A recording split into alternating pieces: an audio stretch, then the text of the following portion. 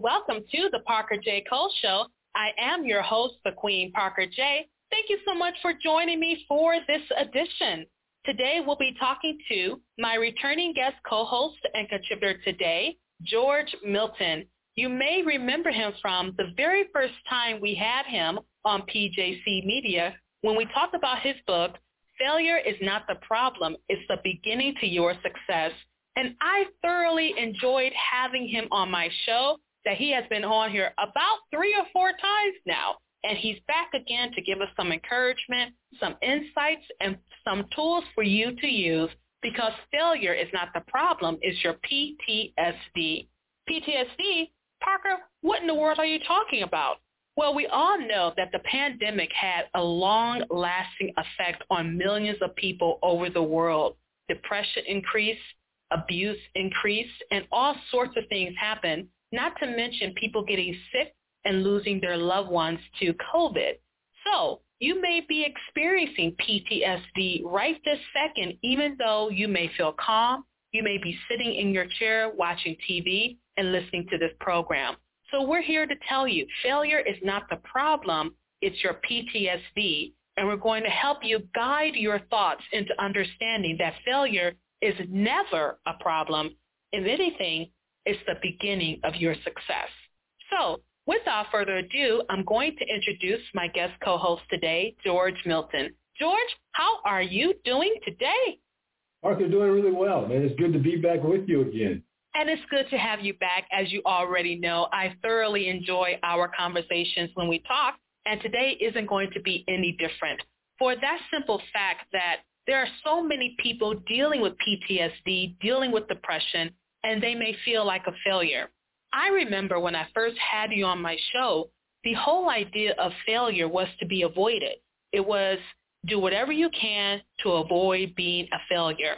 And this sort of goes into what I usually tell my guests to introduce themselves to our listeners, but I can do it for you because what you said was very memorable. You said from the time I was a young child till I got about your teens, you failed at everything.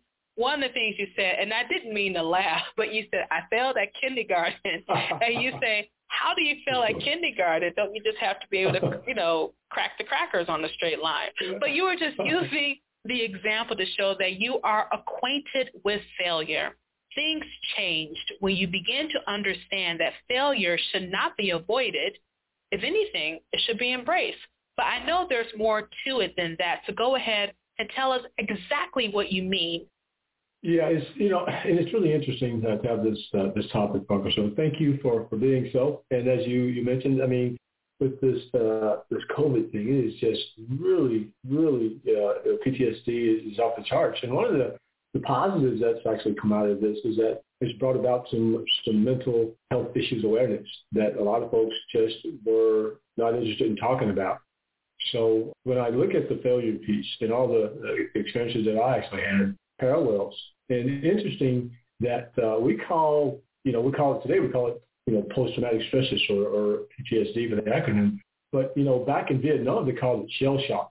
And during that time, it was just totally not accepted at all. And part of that was that the doctors and a lot of the medical personnel failed at understanding what the diagnoses were to begin with. So just over, a couple of generations, we are where we are today.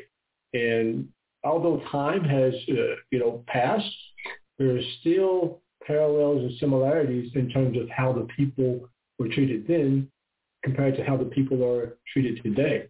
And the issue at hand was one of stigma, right? So when we're dealing with the PTSD issue, the whole issue revolves around stigma. Very similarly, when we deal with failure, the whole issue is not the failure, but the stigma associated with. So the parallel is that whether it's PTSD or the failure piece, the issue or the commonality or the denominator is the stigma. In the Army, we have all these acronyms, Parker, that we come up with, right? So when I was looking at not only the PTSD piece, I was looking at my background and my training, and I came up with an acronym for the stigma, right? And here's what stigma means to me from an acronym standpoint, is shameless thoughts I give myself anxiously, right? And that's what we do when we fail.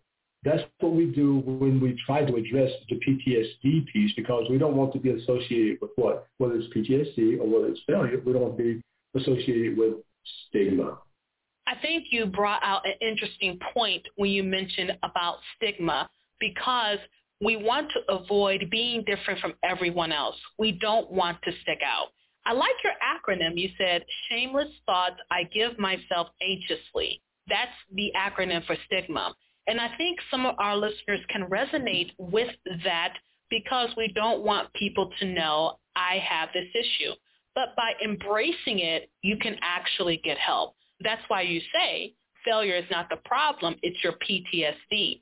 Now, once we acknowledge that we are hiding from stigma, not from PTSD, what are the next steps we should consider? Yeah, look, I think that it's totally important that we realize that if we can learn how to accept, understand, and embrace that stigma, there's freedom, right? So in order to be able to get from where one is to where one is, should be, you got to really be able to understand, accept and embrace the person that they are holistically, accept the diagnosis that actually comes along with it, so that he or she can actually move on and become better. See, one of the things that I learned along the way, especially when it comes to, the PTSD piece, the failure piece, is that we all want to be free of that stigma, don't we? And in order to be able to be free of that, one has to be able to get on that path of freedom. And oftentimes, people don't even know how to go about that. So it's important to be able to understand, accept, and embrace, that diagnosis, or what do you want to call it, whether it's the failure piece or the PTSD piece. And you're right, there is a process. This isn't like a one-shop, stop, quick fix kind of deal. For some folks, it takes, quite a bit of time to get there, but it's conditioning, right? So in the military, we have, multiple types of conditioning, but two of the primary conditions that we use to get ready to go to war is physical conditioning and mental conditioning. So, and what we're talking about today is learning how to change your mindset to get from where you are to where you're supposed to be, Parker. That is the difficult part, is changing your mindset, particularly when you're used to thinking a certain way. I think the term is negative self-talk. Mm-hmm. And I know for a fact, being a creative, that I have frequent negative self-talk about myself, because I pour so much of my soul into my writing. And if I get someone who doesn't like it, then I'm saying, well, I must be an awful writer, because this one person didn't like my stuff. Mm-hmm. So I can see how you can expand that to other areas of one's life. Now, let's talk about the pandemic for a moment, because the pandemic really changed our society. With that came a new shift in understanding. More people were at home. More people faced unemployment, loss of wealth, health, loved ones. And it really ripped, for here in the U.S., it really ripped apart the society. And now we're trying to crawl back from it. And I would think, in a sense, we also have societal PTSD. What do you think, as I posit this to you, is that the case? Can a group of people, like here in Michigan, I'm in Michigan, can they have societal PTSD where it affects how our neighbors interact with each other? Yeah, when you said that, the term that came to mind is groupthink, right? So when I look at it from my background and my experience, is if you have folks who are in combat and the platoon, let's say platoon, depending on, what type of platoon it is, could be anywhere from 30 to 40 to 50 people. If those persons are experiencing the same types of attacks day in and day out for an extended period of time, well, absolutely, right? Now, the responses in the way in which they react to or relate to the PTSD itself may be different, but all of those persons within the confines of that group, it can be expected that they actually experience that PTSD because of that onslaught. So yes, I think that what relates to individual versus group, yeah, I think there's something to that when you look at it from that particular construct. You said something that's interesting to me. You said that because of the pandemic, now we understand.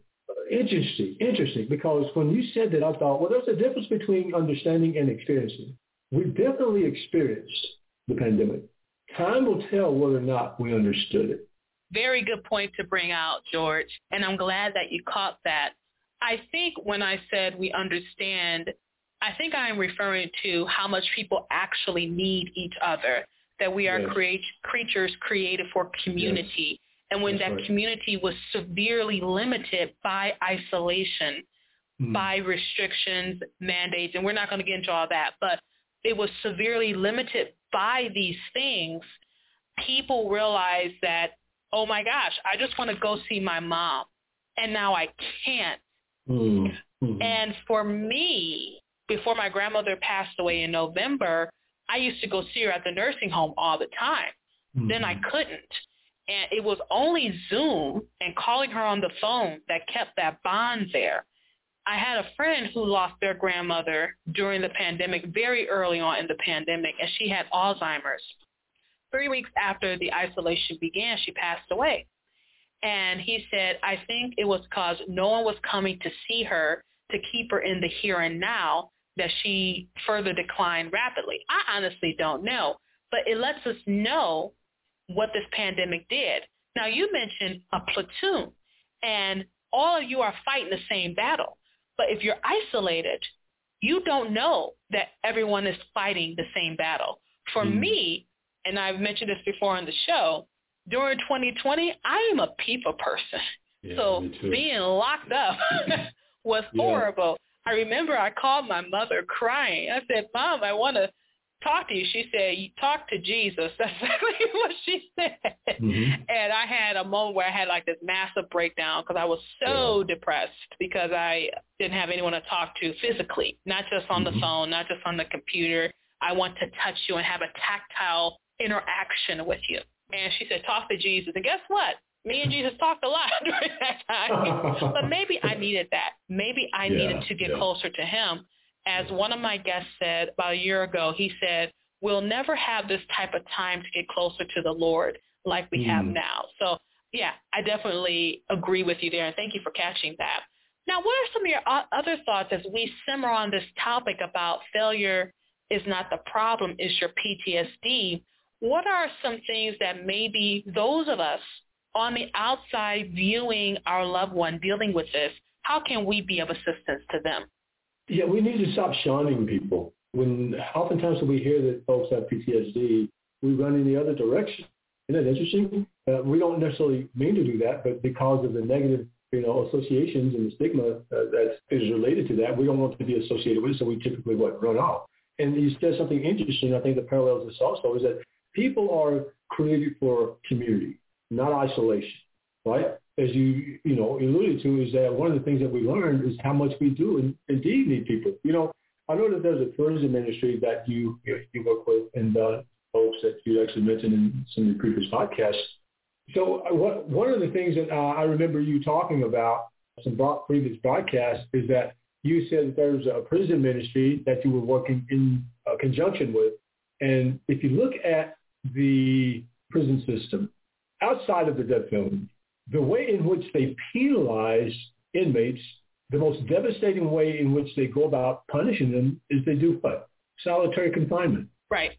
Because they know that we are people who are created for community. So if we really want to understand, as you said a moment ago, and I like the way you actually cleared it up, the understanding of the pandemic and these kind of things, but if we really, really want to understand the impacts of the PTSD and how that actually drives and motivates, different people in different ways, we've really got to work together to get from where we are to where we need to be collectively and as a society, Parker, because this is not something we can get past in isolation. It's going to take a lot of work from different venues, mental health workers, family members, those that are in media, businesses.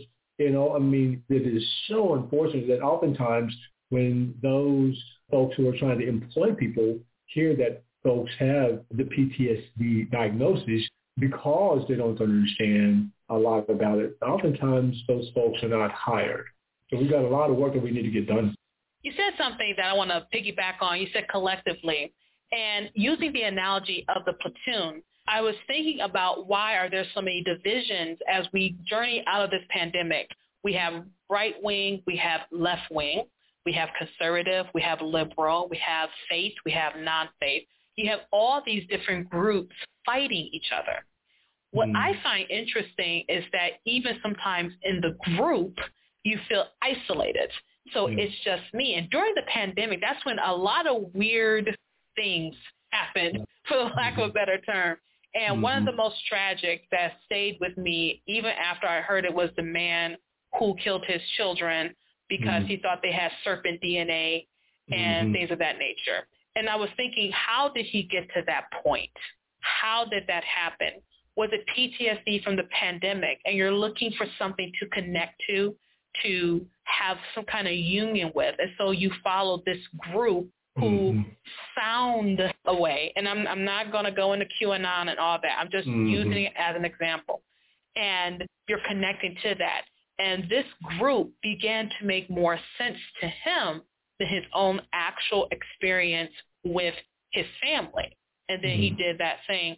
And a lot of the friends of the family said, we never saw anything happening. We did not know. If we knew, we would not have let this happen. See? And I think because he felt alone, isolated, these people understand me, then you start to go down this rabbit trail of destruction. And sin, at the end of the day, is all about destruction. And so I was thinking about that as you were talking. So that brings me to my next point about not shunning each other, but also having to have the wherewithal to step back and say, hey, is what the group telling me legitimate? And right now, with all the misinformation and disinformation going around about everything, people can get overwhelmed and even have, maybe not on the same level as a soldier, but PTSD from overload. I don't know what to believe. Who is telling the truth? That could run someone ragged. So then that's what they do. They ignore it all. Or they go online and watch Bridgerton or something like that. Something that could get me going. So let's speak to that about it's okay to have PTSD. It's okay to feel as if you're alone. It's even okay to have a group, but you have to have perspective. Yeah, Bill, that's really good, right? A couple of things that jumped out at me, especially the way you illustrated the one gentleman who actually harmed himself and his family. No matter where we go, no matter what we do, we're always looking to belong to something, to connect with something or someone. And I mean, being isolated is just really, it's just a very devastating kind of deal. And we live in a society now where people are trying to figure out who they are and where they belong, where they're supposed to be. And when you have all those devices that are there that are dividing us, it's very difficult. I mean, I remember this past week, just doing some things, and it was just information overload, right? You don't know exactly whether it's up or down or whatever. That's when it's time to step back, take a knee, and breathe. Amen. Man. We really have got to learn how to do that real well. Even in combat, when soldiers are fighting, they can only endure that for so long, Art. So there's a period of time in which the military leaders will say, you know what, it is time for this soldier or these soldiers to take a break. And during war, we will send them forcibly on an R&R trip to take a knee, to relax, to move away from. They may have to come back and re-engage because this is where we are. But sometimes we need to do that in life. We don't need to. We've gotten so convinced that we've got to be going 100 miles an hour in all things at all times. And that in and of itself is just, it just wears on us. And what's interesting, we're adults. Let's look at the kids who are having to deal with this, because the PTSD don't only impact adults. It impacts children also. So here we are. We're raising a generation of children who are going through the kinds of experiences that we're having at very, very early ages. And, man, how are we going to actually deal with that as they grow and mature into adults? I totally neglected to mention how PTSD affects children, but they are also seeing that as well increase from the pandemic. Yes. My own nephew, one of my nephews rather, said recently when he went to the doctor that he had hypertension, that he was close to hypertension. And you're thinking, how could you have hypertension? You're not that old to have hypertension.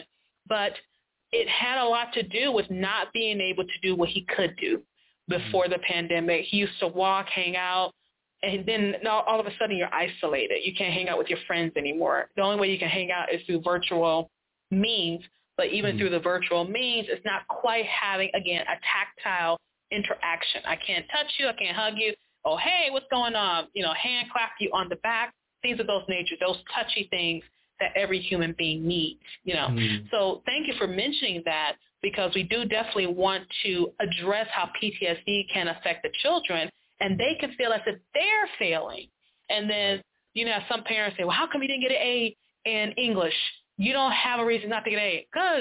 And they can't even articulate what's going on in their brain. So thank you for mentioning that. So for our listeners out there, this topic is encompassing not just us as individuals, not just ourselves in groups, whatever that group is, not just the adults. It's everyone is affected by this, from the young kids to the older ones, to the teens, to the young adults starting high school. So what we want to do in a few moments that we have left, George, I would love for you to pray for us and pray for those of us who are feeling as if failure is stopping them and they may be experiencing PTSD. We want them to know that, first of all, it's okay, accept it, go and get help, find resources. You're not alone. And we definitely want to pray for them too. So what I'm going to do is mute myself so you can go ahead and pray for us. Thank you for this opportunity, Parker. Let us pray. Dear God, we just come to you this evening thanking you for this time of fellowship. Heavenly Father, failure is a major, major topic within the confines of everyone's life. I just pray now that for the listening ear that's actually out there, I pray that they understand that failure is not the problem when it comes to the PTSD. It's the stigma associated with that. Please give those in listening ear, myself, Parker, and those of us who would consider ourselves leaders of this world, the ability, the strength, divine guidance to help those who need the help when it comes to not only failure, but also PTSD. You've gone out and you've created an amazing being when it comes to people. You've given us the strength that we require to go and accomplish the kinds of things in which you've brought into our lives. The Bible says that you don't give us the spirit of fear, so that doesn't come from you. So when people say that they are fearful of different things, they need to take a step back and remember that, greater is he that is in you than he that is actually in the world. And we're such strong beings. I just pray that those who need the help to hear this message, Lord, will be open to actually receiving it. I pray that you'll give Parker and myself the wisdom and the guidance and the knowledge to be able to emulate and say the kinds of things that those listening ears need to hear. This is not only for she and myself, but it's for all of those who are present and who are listening to this. I just pray for divine wisdom, guidance, and strength in all that we do, all that we are, and all that you will have us to be and to become. In Jesus' name, I humbly pray. Amen. George, thank you as always for praying for us. And I just want to end, along with your prayer, just some common things that you can help rip apart about failure, because we kind of spoke about it today. But I want you to go ahead from the very first book that got us, talking together, Failure is the Beginning of Your Success. Go ahead. And for those of you who may be thinking, I have failed, George has something very interesting to tell you. First of all, failure doesn't exist. Just because you're experiencing something or somebody has taught you that something exists doesn't necessarily mean that it actually exists. Like I talked about this a little bit ago, is that failure doesn't exist primarily because you don't even know failure is available until you've actually been told that you've actually failed. So failure, if you want to get from where you are to where you're supposed to be, you've got to learn, understand, accept, and embrace the experiences. Oprah Winfrey says that failures are merely experiences, right? And that's all they really are. Your attitude will determine your altitude. So the way in which you see failure and experience failure and respond to failure, I have a formula that I have. It's F plus RR equals S. That's failure plus right response equals success. If you want success, then respond in the right sort of way. So it's not really about the failure. It's about how you respond. And lastly, always remember that no matter whether you accept it or not, you are 100% responsibility for your life. Amen, George. Thank you so much. For those of you listening, if you like what he said here, you definitely want to pick up his book, Failure is Not the Problem. It's the Beginning of Your Success. It also has a workbook attached to it as well. so you can dig deep down into this thing about failure. And when I first heard his words, I was really intrigued because you're taught to avoid failure at all costs. And some of us have been taught that failure is the end of our life. If we do fail, the next instant we're still breathing. We're still moving. We're still thinking, I failed. But it lets you know then, so failure is not the end of our life. It's an experience. And we can learn something from that experience. That's why he gave you the equation, failure, FRRS, which is failure plus right response equals success. So there you go. And I know if that resonated with me, I know it resonated with you. That's why I asked George to come back with us today. He has a whole series planned for Failure is Not the Problem. One of those topics is failure is not the problem, it's a relationship. We talked about that, I think in, 2020 probably, February 2020, right before the lockdown. And then failure is not the problem, it's your PTSD. And there's one more that he has planned. He'll tell you about that at some later date when we have him back on the show. But George, thank you so much for being with me today. Can't wait to have you back and have you back real soon. Oh, Parker, same here, man. This is always exciting to be able to visit with you. I get all this high-speed energy. I'm a high-energy kind of guy anyway.